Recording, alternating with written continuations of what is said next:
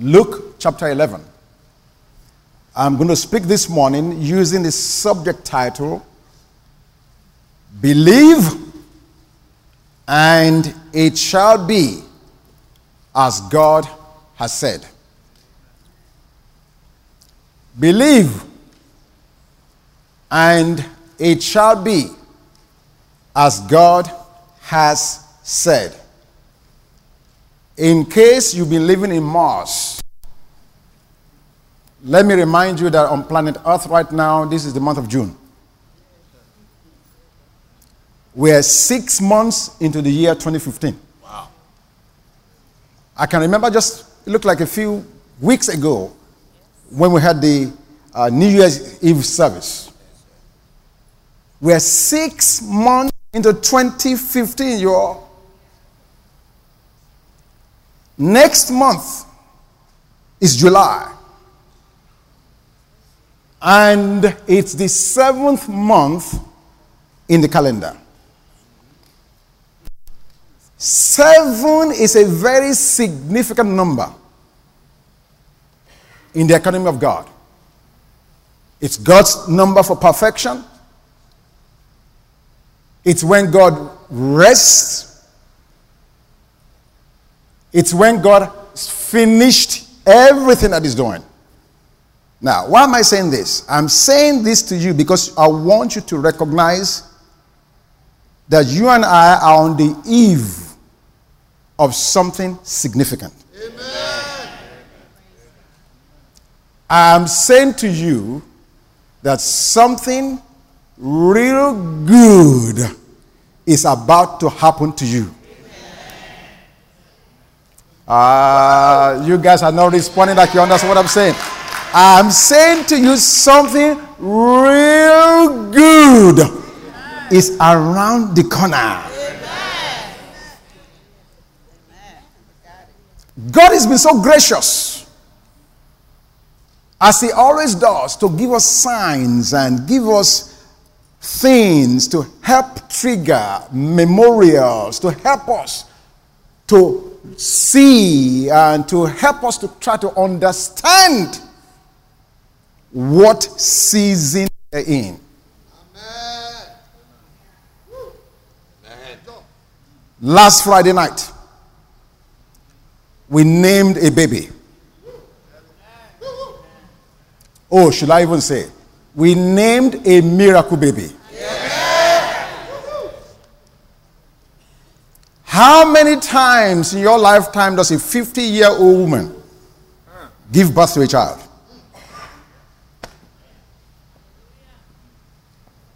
How many times? Isaiah chapter 7 verse 14, God said, I will give you a sign. And a virgin will conceive and bring forth a son. So in our day and in our time, God wants you to know that it's about to get into your business. Amen. And whatever the enemy has written about you, I am assuring you this day that God has already changed it. Every handwriting of the devil concerning you, God has already frustrated. And in this next month, we won't just be talking about it, we'll be seeing the manifestation of it. And so God sent a sign, so you will know that the God that did it for the Adeyemis is not a private local God, but the same God is no respecter of persons. He has already finished the good work concerning you, and your eyes are going to begin to see it. Huge. There is a huge shift that has already taken place in the spirit. Huge shift. Huge shift. I sensed this weeks ago. I shared this with my wife and with Sammy.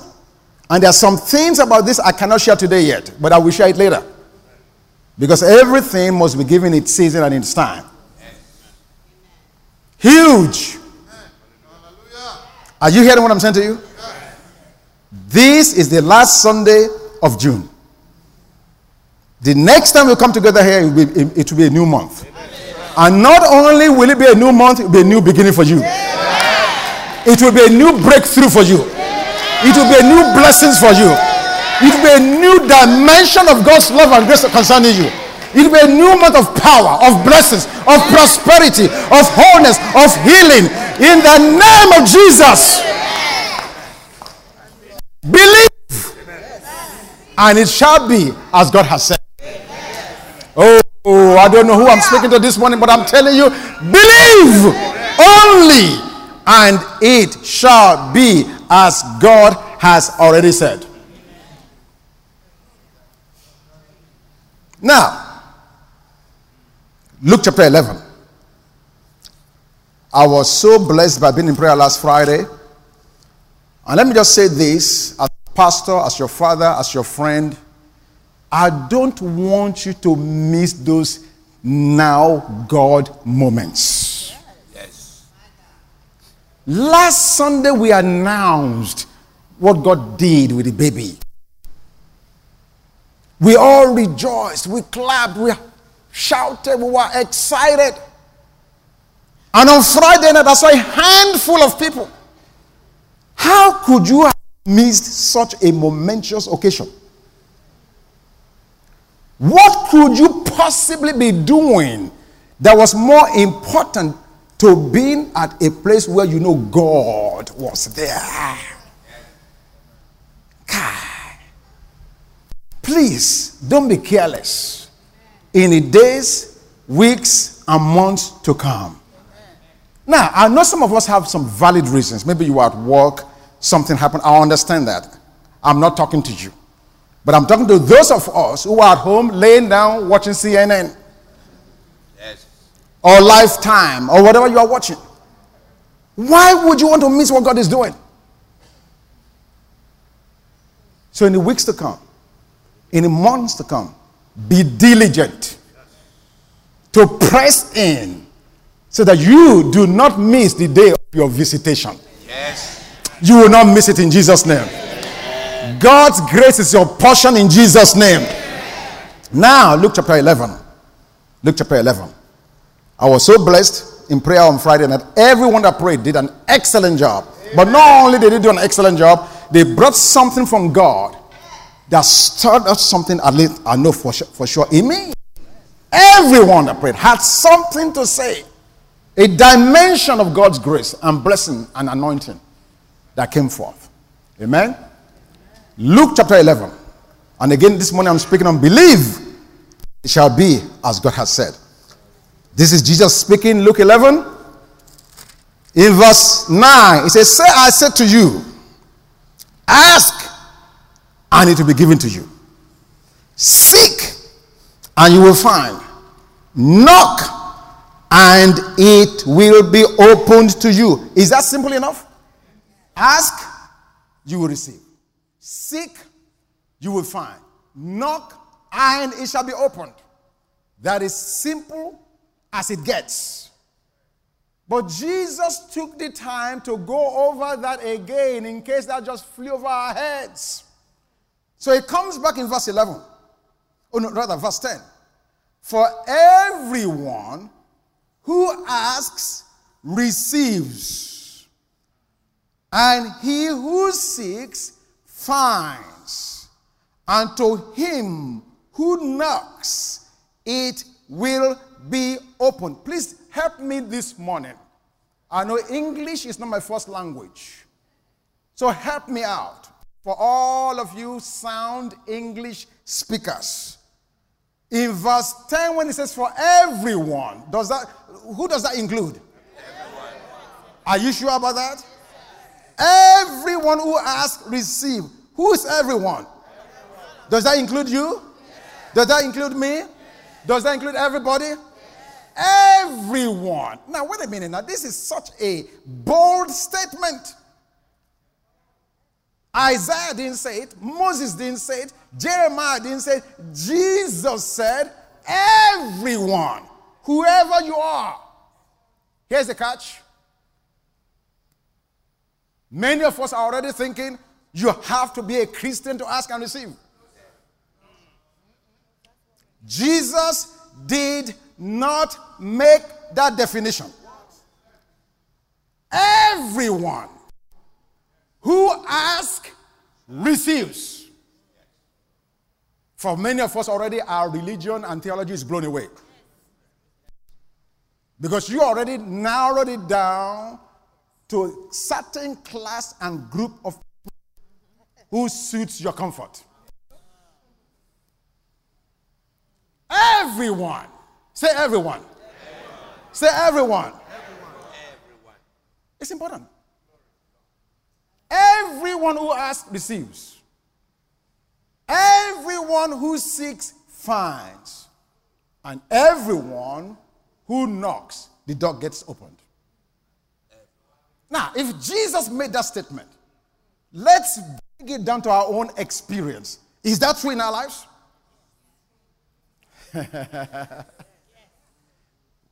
Every time you've asked, have you received? This is where the conversation is taking place. Okay, let me rephrase that question this way. Jesus' intention is that everyone who receives. Is that correct? Is that the experience of everyone here? Why is that so? We're going to get to that in a minute. Remember the subject that we're talking about. Believe, and it shall be as God has said.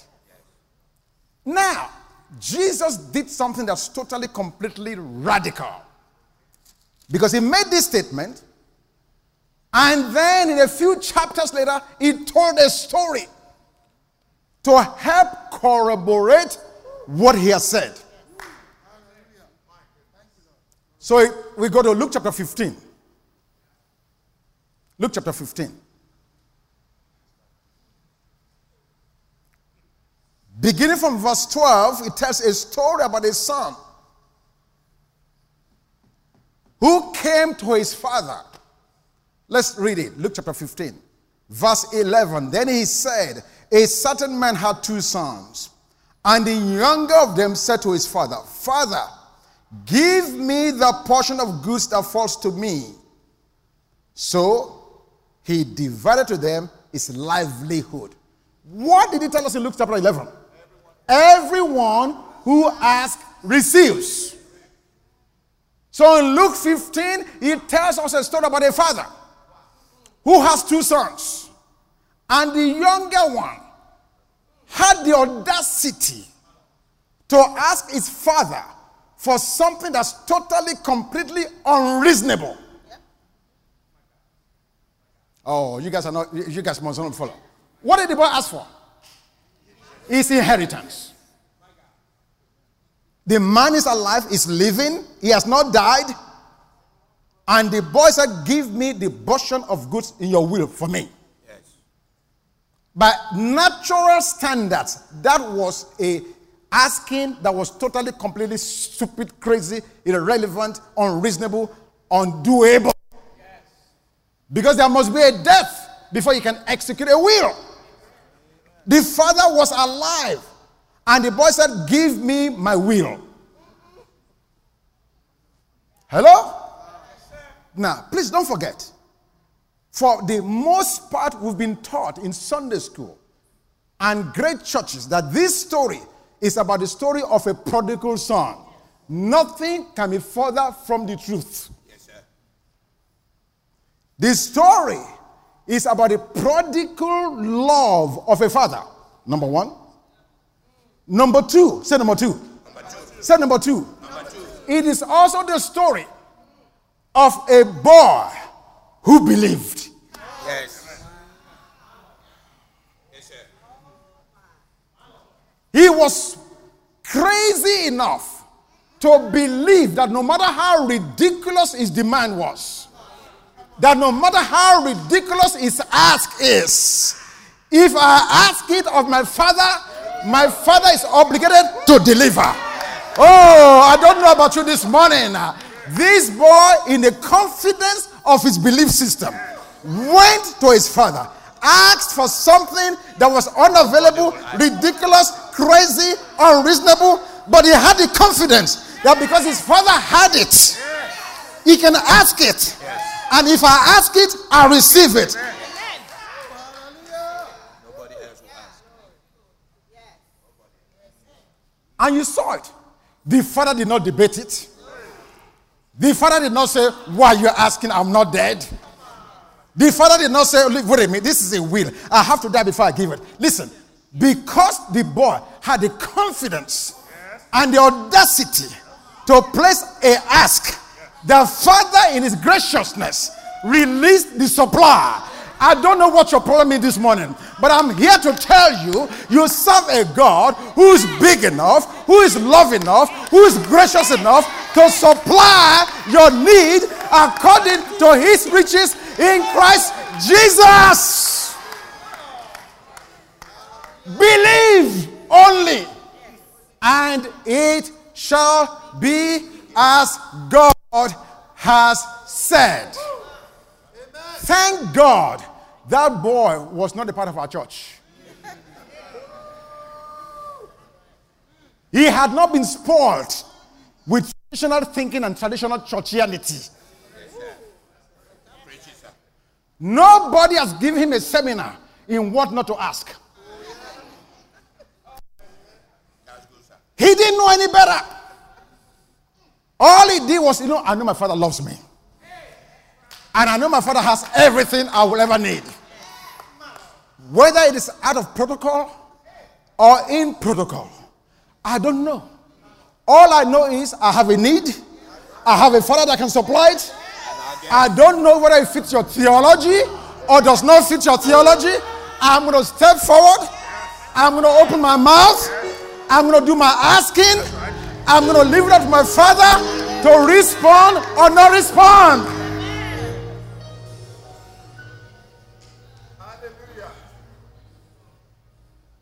Ask and you receive. Seek and you will find.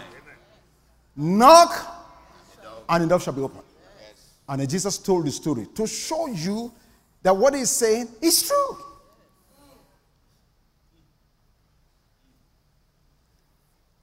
The boy did the asking. The father did the supplying. And I'm trying to get your mind to be prepared for what God wants to do in July. Amen.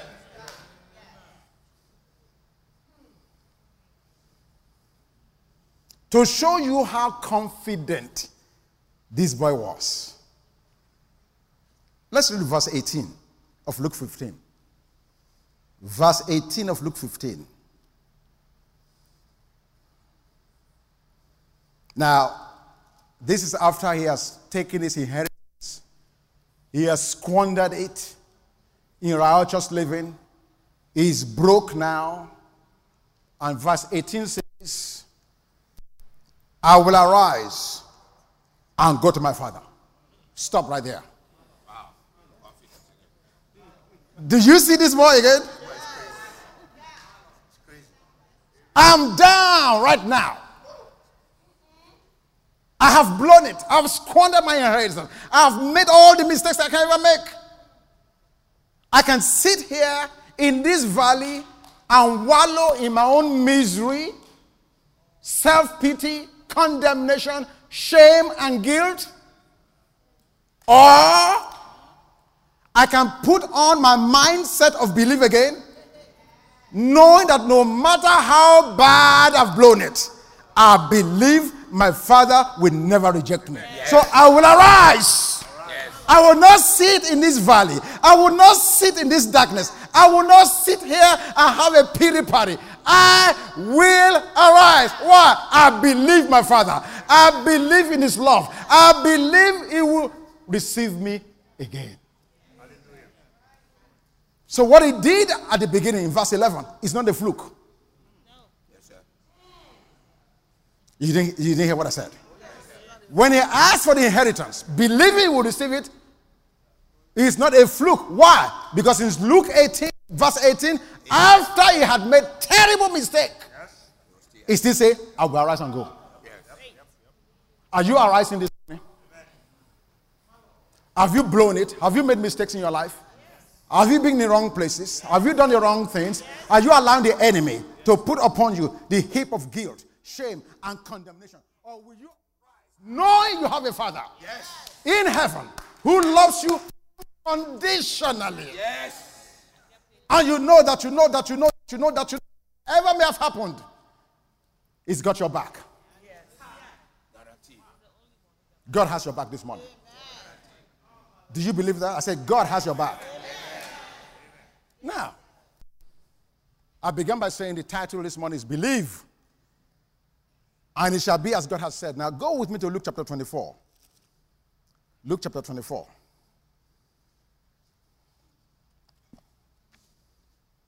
I am so convinced. Am I on? I am so convinced that we're on the verge of a corporate breakthrough. I am so convinced we're on the verge of a corporate breakthrough. And for those of you who need a sign, Abigail, Ireti Oluwa, Grace, Adeyemi is your sign.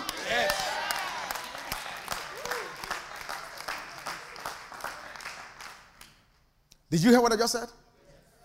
You need a sign. God said, okay, I know. Your faith is fledgling. You're weak. Yeah, I'm going to give you a sign. Yes.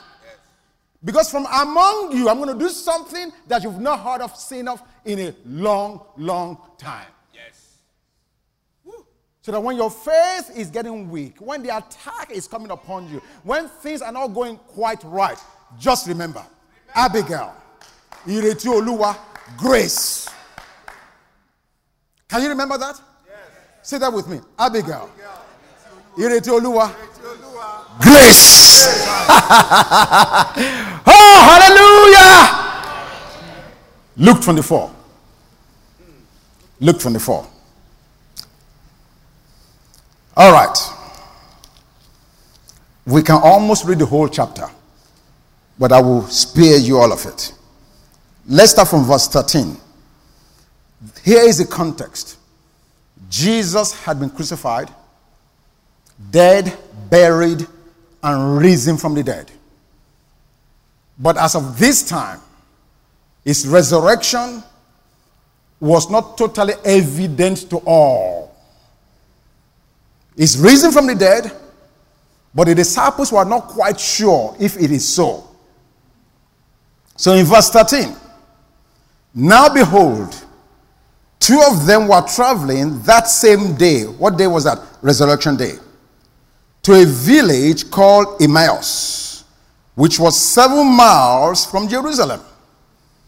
And they talked together of all these things which had happened. So it was, while they conversed and reasoned, that Jesus himself drew near and went with them. But their eyes were restrained so that they did not know him. And he said to them, what kind of conversation is this that you have with one another as you walk and are sad? Let me stop there for a second and just try to see if I can make any do some justice to this. So on this resurrection day, these two disciples were so despondent, so heartbroken, so disappointed. Why? Because the Jesus they knew, the Jesus they had fellowshiped with, the Jesus they had walked with, all of a sudden was dead, buried. And even though he had risen from the dead, they were not quite sure. So all of a sudden, 3 years of fellowship, they're wondering, what's left? What do we do now? What happens from here? So what did they do? They packed their bags on the road to Emmaus. Emmaus means hot bath. A place of hot bath. Let me bring it to temporary terms. You are in a situation where darkness has engulfed you. You are in a situation where you are despondent, disappointed, disillusioned, Something's happening around you that you cannot explain. You lack understanding. And like these two disciples, what do? You are trying to medicate your pain by going to Emmaus, the place of comfort, the place where you're trying to seek some kind of relief from the situation that's happening to you. For some of us, it's booze. Others of us, it's drugs. For some of us, it may be sex. Whatever it is that suits your condition or situation, you escape to it. That's what these guys were doing. They were escaping to Emmaus to seek temporary relief from whatever they were despondent or disappointed about. But look at Jesus. As they walked down to Emmaus, what does the Bible say? The Bible says Jesus joined them along the way. In your time of despondency, in your time of disappointment, in the time of your pain, when you are carrying on with what's happening with you, you are in your own little world, as if the whole world is gone to hell. You are the only one you think is in this situation. God wants you to know. Yes. Even though you feel the pain and you are in where you are, God wants you to know Jesus never for 1 minute abandoned you. Amen. Instead, on your road to your Emmaus, he joins you along the way. Amen. Hallelujah. But notice what happened. The Bible said they were restrained from seeing or recognizing him. This is why I love David so much. Because David, in that similar situation, in Psalm 23 verse 4, he said, yea, though I walk through the valley of the shadows of death. In other words, even though I'm on my way to Emmaus, thy rod and your staff, they comfort me. Why? Because I know thou art with me. The difference between David and these boys was that David knew that even in his time of despondency, in his times of pain, in the times when things are happening he does not like, David had the assurance and the confidence, thou art with me. And the presence of God in your dilemma, the presence of God in your circumstance, the presence of God in whatever situation you're going through makes all the difference. Yes. So they were sad. Unfortunately, our pain in the natural has a way of blinding us from seeing his presence.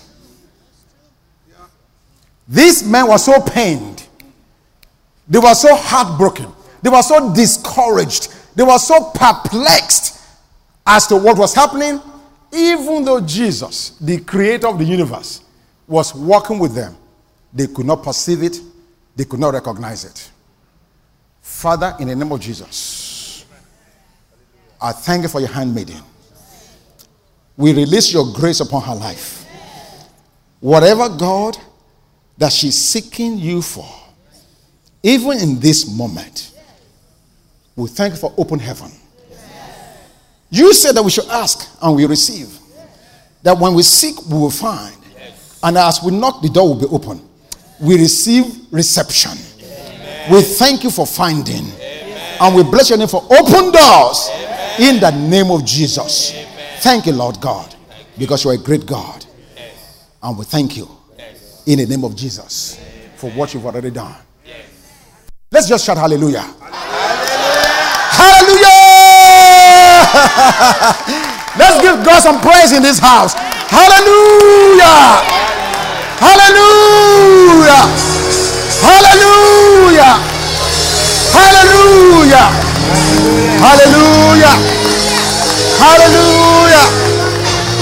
Mamandere kebe shokotolo doko bahandara kabaha.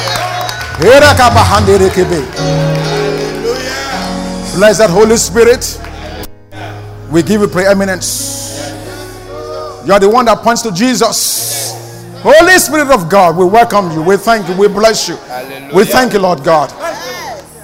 Our hearts are open. Write a new way. Write a new thing on the tablets of our hearts. Lord, we surrender to you. We thank you. We bless you, Lord God. Have your way and move among us. Move within us. Move upon us. Blessed be the name of the Lord God Most High. We thank you, Father God. Holy Spirit, we welcome you. We let you know you can interrupt us anytime you want. Anytime you want, Holy Spirit. This is your house. You are most welcome. We bless you, Lord. And Father, for anybody else who's crying out to you right now in your heart, for anybody else, Lord God, in the valley of decision, for anybody else, Lord God, in the pit in this hour, we release the balm of Gilead. Your balm in Gilead, we release it right now, my Lord and my God. That you take control, that you take charge, that you glorify yourself, honor your own name. Thank you, Father God. Thank you, Father God. Blessed be the name of the Lord God forever. We bless you, Father. In Jesus' name. Amen. You may take your seats. Thank you, Lord. Thank you, Lord. Okay. Let me pick it up from verse 18. Then the one whose name was Cleopas answered and said to him, are you the only stranger in Jerusalem? And you have not known the things which happened there in these days? And he said to them, what things?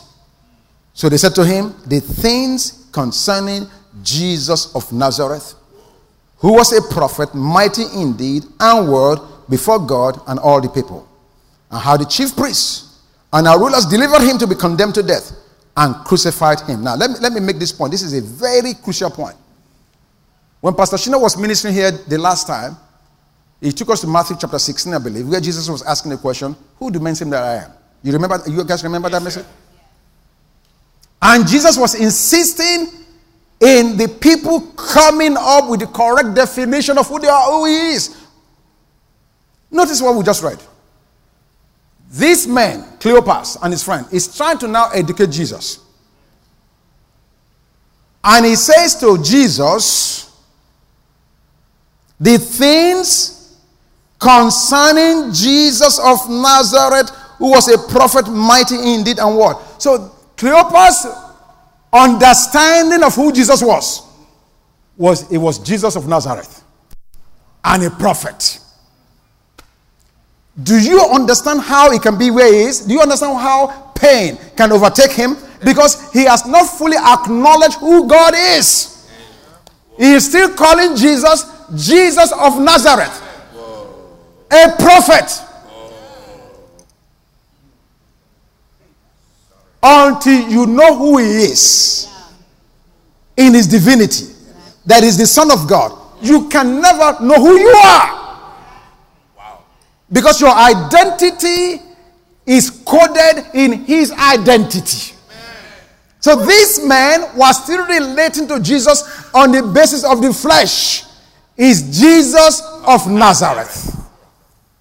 That's where he was born. That's where he's from. Oh, by the way, he's a prophet. That was their understanding of who Jesus was. And therefore, everything Jesus was teaching them and sharing with them, they could not fully grasp it because they were trying to know him in the flesh. Jesus, yes, was born in Nazareth. Yes, he was a prophet, a teacher, preacher, an apostle, wonderful counselor, mighty. But you need to know, he's beyond all of that. He is the Son of God. Yes. In the beginning was the Word, and the Word was with God. And the Word was God. Yes. Huge. Because when you locate him, you locate yourself. And if you do not locate him, you are still wandering around. You will not be able to locate yourself. Let's read on. Verse 21. Now, I'm reading this passage so you can see how and why these guys were lost. You can see why they were in the pain they were in. Verse 21. But we were hoping that it was he who was going to redeem Israel. Did you hear that? What were they doing? They were, past tense, hoping. Which means present tense, they are no longer hoping. Where are you now? Do you still have hope? How do you define hope? Hope is a positive expectation of your future. No matter what's happening to you right now, having hope is having a positive expectation for your future. Yes. This man said, we were hoping, which means today, now, we are no longer hoping. Hope is lost. I once asked a doctor in Florida. I remember, I think you were there, you remember. I said, I'm hearing about clinical depression and all kinds of depression. I said, tell me, what is depression? I asked the doctor that question. I will never forget in my life its definition. This is what he said. He said, having faith in hopelessness. Whoa. Do you remember that? Having faith in hopelessness. That is the definition of depression. When the enemy push you and press your button to the point where you completely do not have any more hope, where you believe that your present condition defines your future, that's depression. Yes. Wow. When you think that your present situation labels and defines your future, that is hopeless. That is depression. So this man said to Jesus, we were hoping. Which means hope is off the table for them. Yes. But the Bible says clearly, hope does not make us ashamed. Hallelujah. Amen. Now faith is the evidence of things hoped for, the substance of things that are not yet seen. Yes. I'm sure here a people who did not believe, and because of not believing, they were getting lost. Okay, let me move on. Verse 25, I'm jumping here because I've got to move on. Verse 25. Jesus now addresses the issue head on. Then he said to them, O foolish ones, and slow of heart to what? Believe. Let's read that one more time, please. O foolish ones, and slow of heart to what? Believe. That's the issue. The problem with this man, they did not believe. And I'm praying in the name of Jesus that you and I will combat this evil of unbelief head on. Because what God wants to do in this next month can only be done in the atmosphere of faith and believing. Yes. Believe and you will see what God has said to come to pass. Now, let me quickly move on now and talk about unbelief for a minute. If I was to ask the question right now, how many of us believe? You'll be amazed how many, all of us will raise up our hands. But this morning, God is going to help us define for me and you, each of us, believing. Go to Hebrews chapter 3. So we know now in Luke 24, the problem there was those guys did not believe. Hebrews chapter 3. You're on the eve of your breakthrough. Amen. Your breakthrough is around the corner. Amen. And nothing will frustrate it in the name of Jesus. Amen. There will be no miscarriage of your blessing. There will be no abortion of your blessing. Your blessings will come to you in this season. In Jesus' name. Amen. Hebrews chapter 3. Verse 12. Look at what it says. Beware, brethren, lest there be in any of you an evil heart of unbelief. Wow. Did you say that? Yes. You and I would not normally define unbelief as an evil. If we talk of fornication, you say, yeah, that's evil. If we say adultery, oh, yeah, that's evil. Stealing, oh man, Pastor, that's bad. That's evil. But did you see God's definition? Unbelief is evil. Let that sink in for a minute. I don't want to rush it. Unbelief is evil. Now, I'm going to press your button a little while longer. As evil as it's been, many of us have been romancing unbelief. Yes. Many of us are in bed with unbelief. You're going to see in a minute because I'm going to break it down. But did you see what God said? Unbelief is evil. Now, let's go to Matthew chapter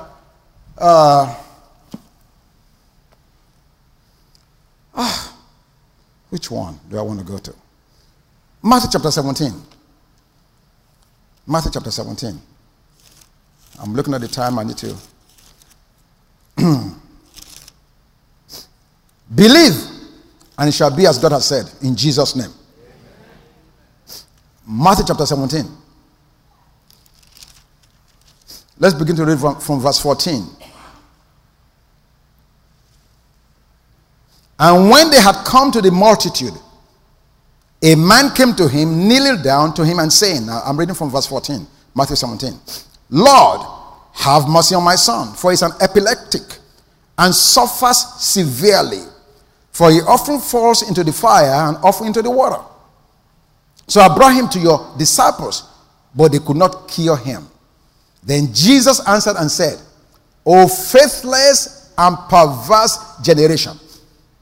That word faithless means unbelieving. O unbelieving and perverse generation. How long shall I be with you, and how long shall I bear with you? Bring him here to me.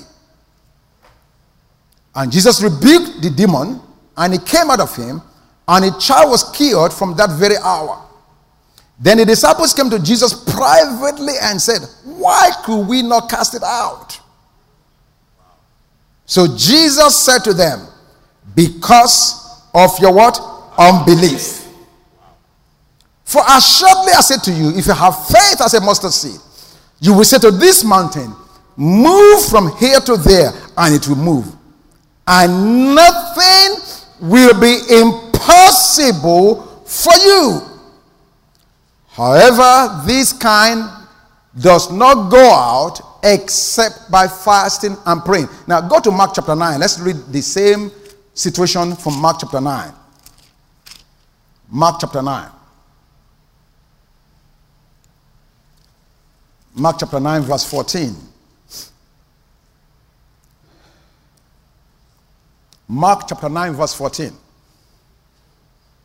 Believe and it shall be as God has said. Mark chapter 14. Mark 9 chapter verse 14.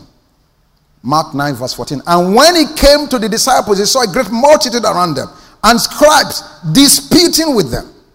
Immediately when they saw him, all the people were greatly amazed, and running to him, greeted him. And he asked the scribes, what are you discussing with them?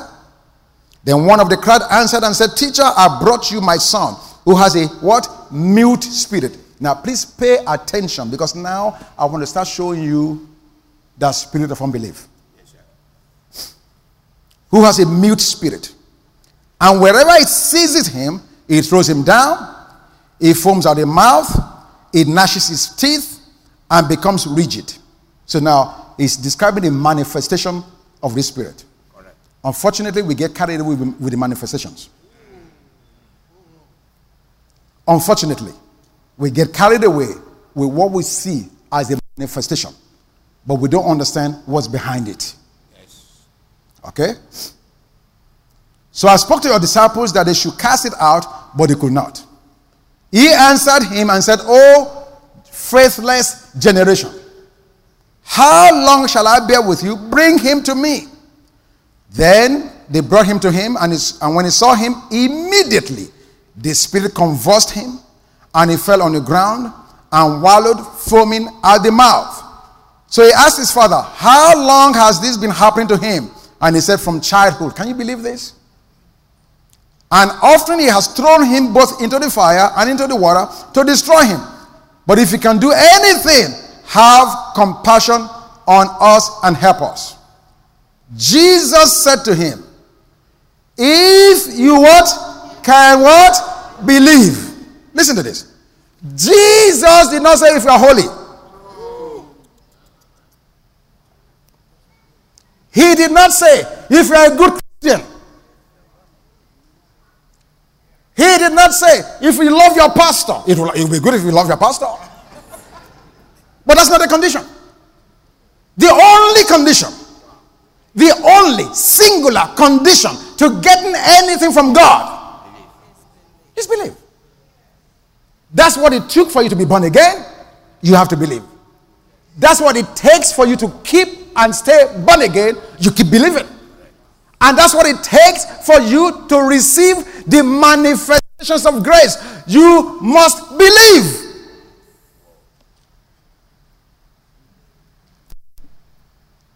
Okay. If you can believe, some things are possible. No. Maybe I'm reading this wrong. If you can believe, some things are possible. All things. What does all mean? So what is standing between me and everything I want for God to do? Believe. You need to see this. I'm praying that God will help us to see it. The only thing standing between us and our God-given desires is believing. Okay. All things are possible to him who believes. Jesus can tell you this because he showed you in Luke 15 a young son who believed. Yes. Are you following me? Yes, sir. Now, immediately the father of the child cried out and said with tears, Lord, I believe. Help my unbelief. What a contradiction. That's where most of us are. If I ask the question this morning, how many people believe? You raise up 2 hands. How many of you believe that God gave the Adeyemi a baby? You guys believe that? Yes. Why are you not raising your hand? We believe that. But if I was to ask you, if you were 50 years old and you were in that situation, do you believe God can do it? Do you see the difference? We can believe for somebody else. I believe God is able to do it for Adeyemi. Yeah. But if I was in the Adeyemi's shoes, can I believe that God can do for me? That's where I start saying, God help my unbelief. Yes. Yes. What does that mean then? If I'm believing for Adeyemi, but I can't believe for myself, you know what that means? I've cancelled out my belief. Yes. Because the belief that works for me is not the one I have for Adeyemi. All right. That's true.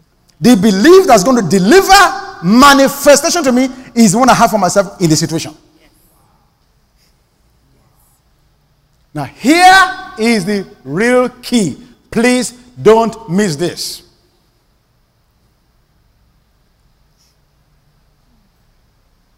A deaf and dumb spirit is the spirit of unbelief. Woo! I will break it down. Religion, traditional Christianity, churchianity, helps me to be comfortable. To just think dumb and deaf spirit. It's a man that cannot speak or hear. Now, that's true also.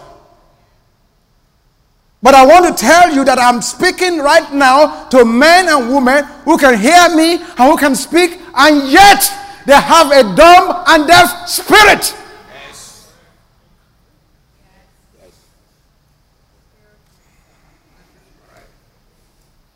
I want to make sure you get what I'm saying. Yes.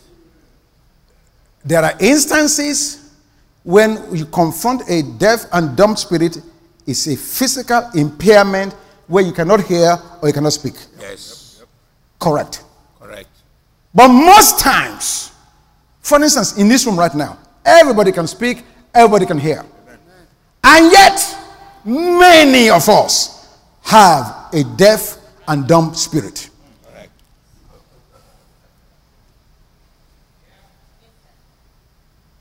Okay, first let me prove it to you from the scriptures, and then we're going to break it down. Which means you may have to give me a few minutes.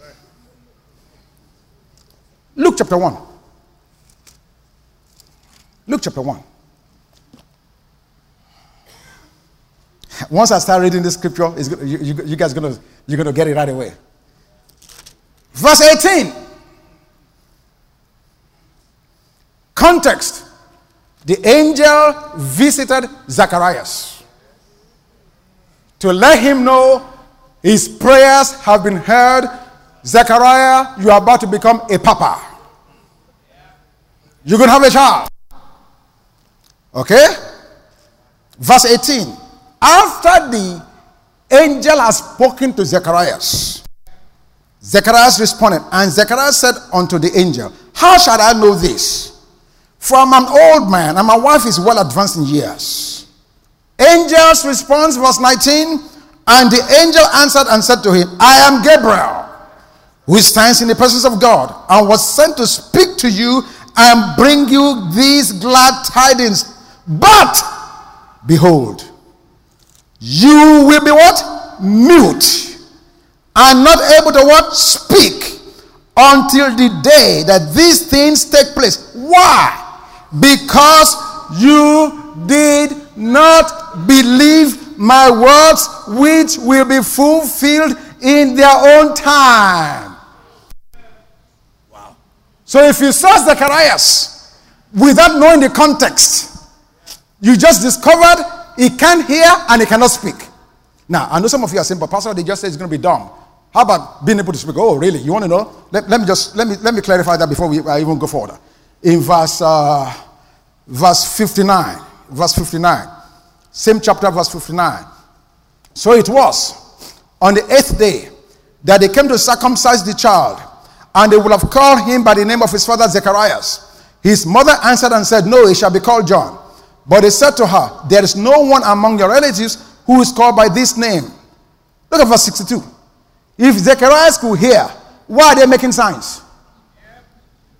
Verse 62. So they made signs to his father what he would have him called. Wow. Hello. Yes, sir. If Zechariah could hear, they will not make signs to him. What's the connection? This unbelieving evil heart in Zacharias became ultimately a deaf and dumb spirit. This is the issue for those of us who are big on deliverance. This is the caution. They bring somebody to you who's deaf and dumb. You see the manifestations of deaf and dumb person rolling on the floor, foaming in the mouth. You pursue those manifestations, you don't know the root. The root cause is not what you are seeing. Peradventure, what you need to pray for is that spirit of unbelief that causes a deaf and dumb spirit. So if he saw Zacharias on that day and he was not able to speak nor hear, would you have connected the dots to know he was a deaf and dumb because of unbelief? Do you see what I'm saying to you? Correct. Why am I sharing this with you? Because in July, the 7th month, a breakthrough wants to come to you. Amen. And if you are to receive that breakthrough, you must be out of the control of a deaf and dumb spirit of unbelief. You will resist what God is bringing to you. You will debate what God is saying. You will not be able to apprehend what God wants to do. Why? Because you are functioning in that spirit of unbelief. Now, just so you know, if you are under this influence, let me break it down. Yes. Don't be offended. But I need to break it down for you. And just so you know, In Mark chapter 6, verses 5 and 6, I won't read it, you can get it later. Jesus could do no mighty work in Nazareth because of their unbelief. Can you believe that? The Son of God walked up and down his own street, his own neighborhood, his own town, and could do no mighty work. Why? Unbelief shut him down. Except lay hands on a few folk, the Bible said. He could do anything stupendous. Unbelief shut him down. I pray that the spirit of unbelief be cast out of this place in Jesus' name.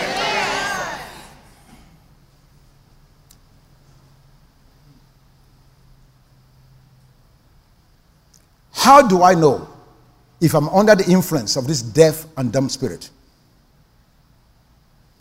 Number one, I cannot hear the voice of God nor receive revelation. If you are not hearing the voice of God or receiving revelation, input from heaven in your life, you qualify for a deaf and dumb spirit.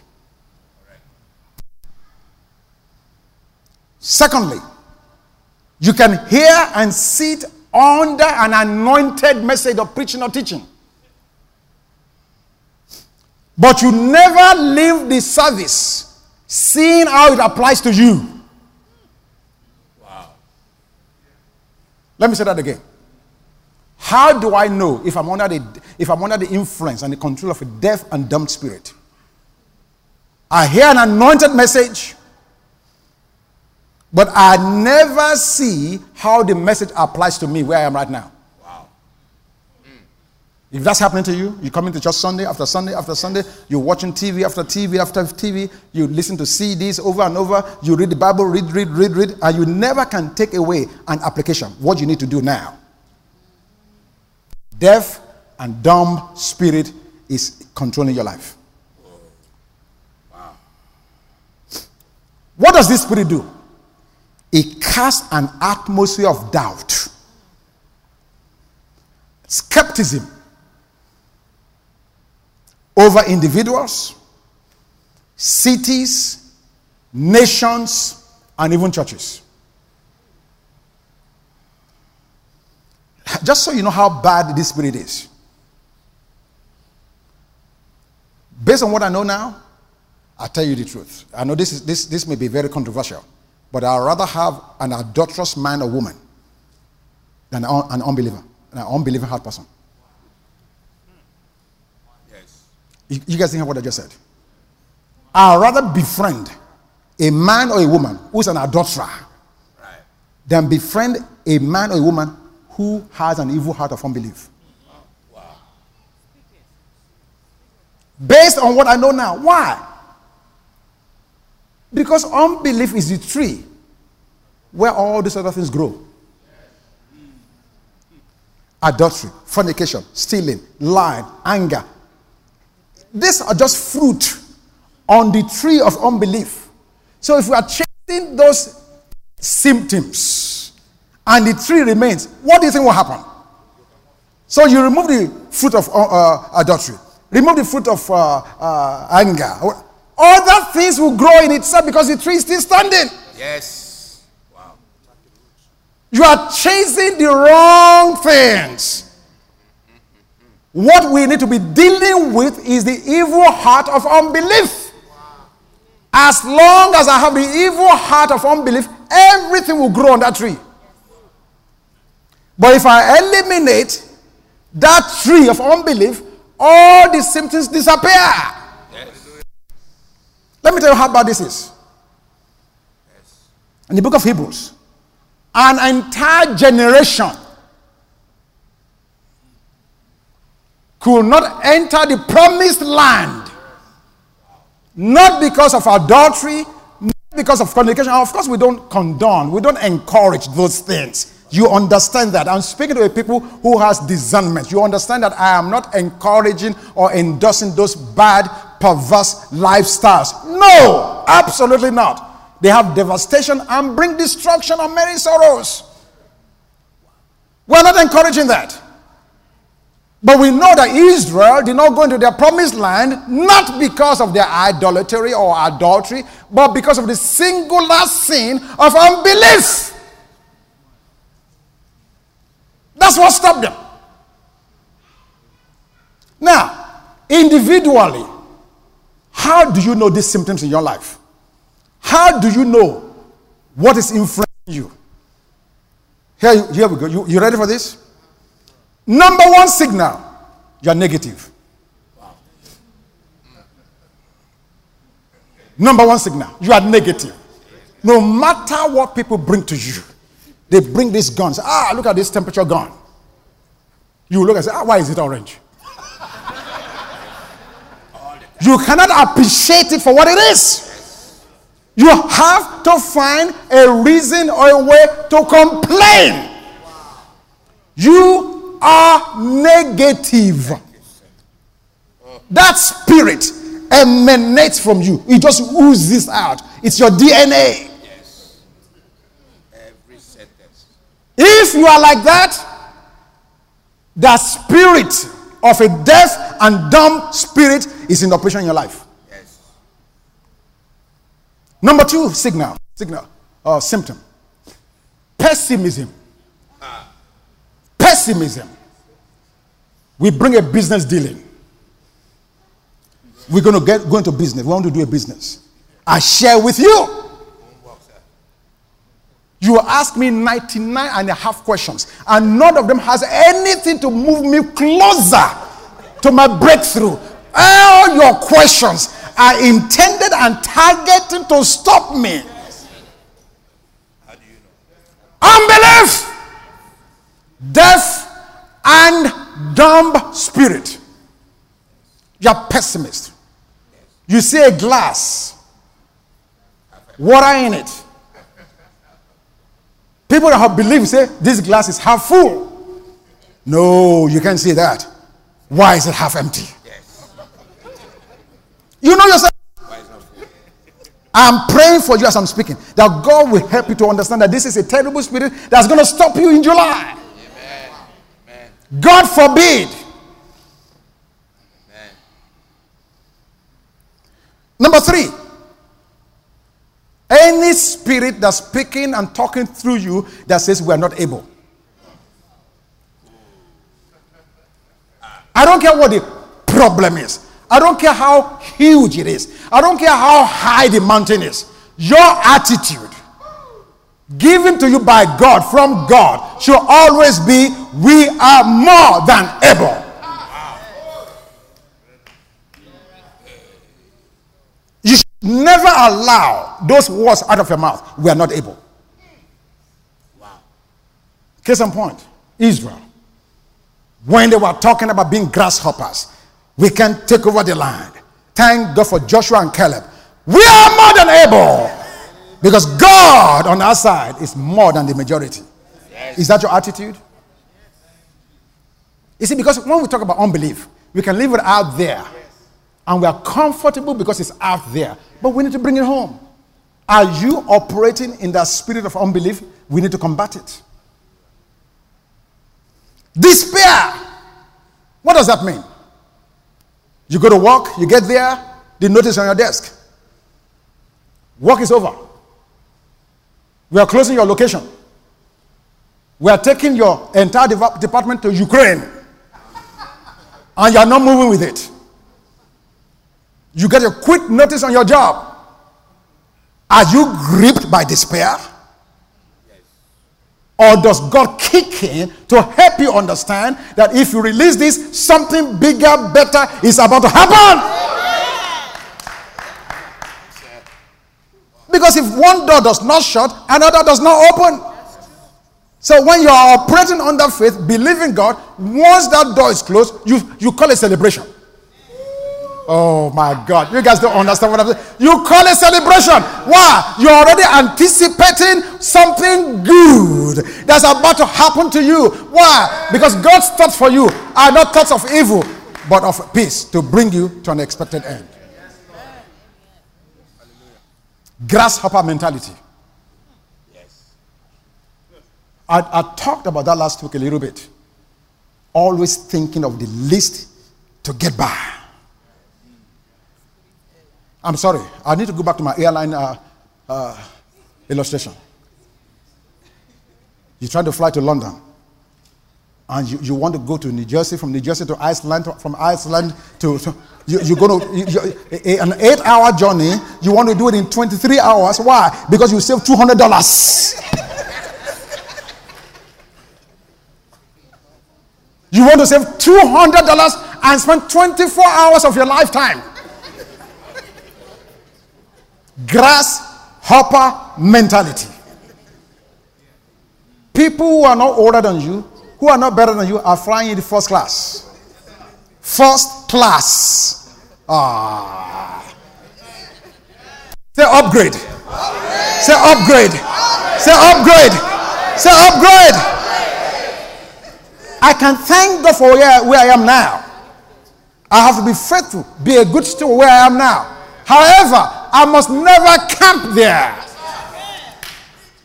I must thank God for the upgrade. The people flying in first class, are they better than you?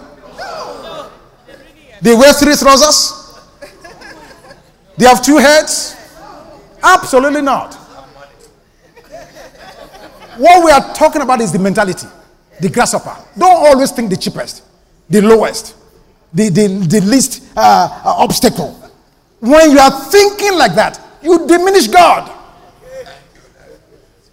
The Bible said God gives us good things to enjoy. Who did he give it for? Osama bin Laden? If he gives us good things to enjoy, why can't you as his child be the one that enjoy it? Grasshopper, I don't want anybody like this around me. Don't come near me at all. Please, I'm giving you the warning today. Don't come near me. Because this July, I'm facing my mission like a flint.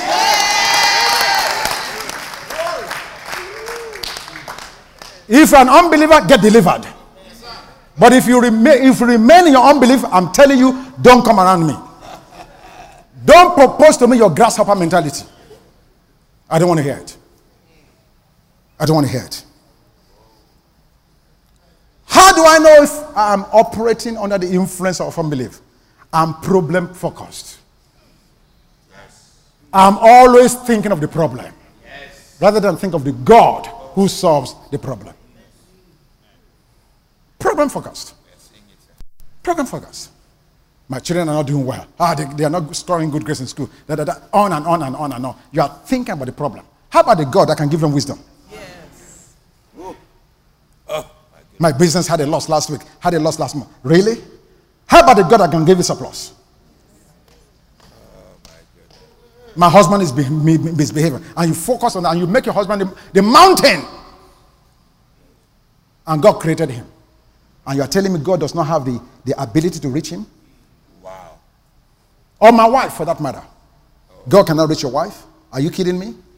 If God cannot reach my wife, my one wife, how can I trust him to take off the earth? Hello? Do you see how ridiculous that is? If I'm saying God cannot deal with my wife, but he's going to deal with the universe, he can't deal with one human being, but he's going to take off the stars and the moon and the earth and the planets. Do you see the contradiction? How ridiculous we are? The last one is reasoning. Reasoning. You analyze the thing to death until you kill it and bury it. Forget about it. Mark chapter 8, verse 17. Reasoning. You have to understand God does not function on the basis of our reasoning. If he did, he will not give the young son the inheritance before time. It's not about reasoning. It's about grace and love that is scandalous. Scandalous love. You can't reason with God. If you reason yourself out of your blessing. God said, believe. And that all things are possible to them that believe. So here's the solution. Jesus gave it. Let me just go to it quickly and then I know time is gone. But this is so important because of what we're about to do now. So just indulge me. In Mark chapter 7, in verse 29. So he said to them, "This kind come out by nothing but prayer and fasting." How do I get rid of my pessimism? How do I get rid of my negativity? How do I get rid of all of these things that's influencing me that can possibly stop me in July? We're going to fast. You guys just... Did somebody die? We're going to fast. As a responsible father, knowing what God already showed is about to happen, I want to ensure you don't miss out on it. The first day of next month, July 1, Wednesday, Thursday, and a Friday, 3 days. Wednesday, Thursday, Friday, we are going to call a solemn fast to combat unbelief. Yes.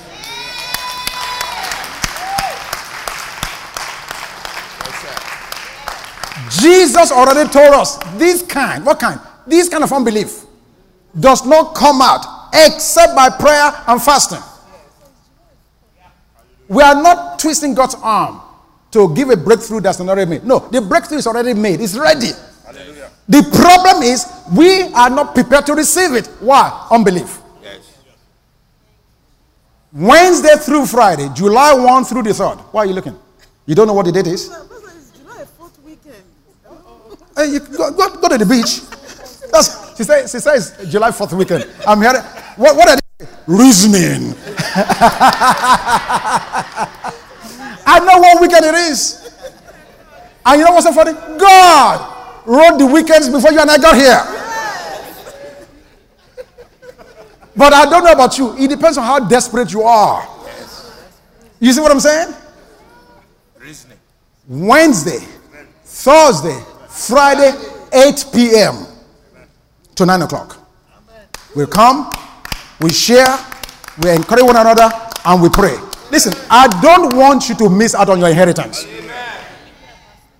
Pardon me? You me here. Okay. This is amazing. I'm getting tucked back on the front row. It's 4th of July. I won't be here. I need to go bury this man. I need to go to this wedding. I need to... All kinds of reasons. I hear them. I thank God for you. Wherever you're going, Godspeed, journey, mercies. But as for me and your house, and those of us who are desperate to break through in July, we will be here 8 o'clock, Wednesday, Thursday, Friday. Will be expedient. But please, prepare your mind. You've located yourself in what I just gave as the symptoms. I don't want to be careless with this. Find out where you are. Are you negative? Are you a pessimist? Are you constantly reasoning and arguing and debating? Find where you are. Oh, I know they're here. You are telling me? I know they're here. Locate yourself and make that the focal point of that fast. I want to combat and destroy negative attitude. I want to combat and destroy a pessimistic attitude. I want to combat and destroy everything in me that's always questioning God's move. Make that a target. And then you determine what kind of fast you are going to have. Number 2, complete fast, partial fast, participate where you are. You understand what I'm saying? And then number 3, anticipate a reaction. You're going to get tired, you're going to get irritable, anticipate all of that. And number 4, and you need to do this. Repent of unbelief. Now, let me make sure you understand what I mean by that. I'm not saying repent so God can love you. No, this is for you. Repent means change your mind. Change your mind. Determine before you start fasting. God, I thank you for the grace to reject every lie I've believed. Do that.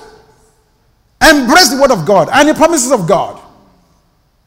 And every lie you've believed, openly renounce them. Hallelujah. Renounce them. Amen? Amen. My time is gone. It's 12:30. Bless you in Jesus' name.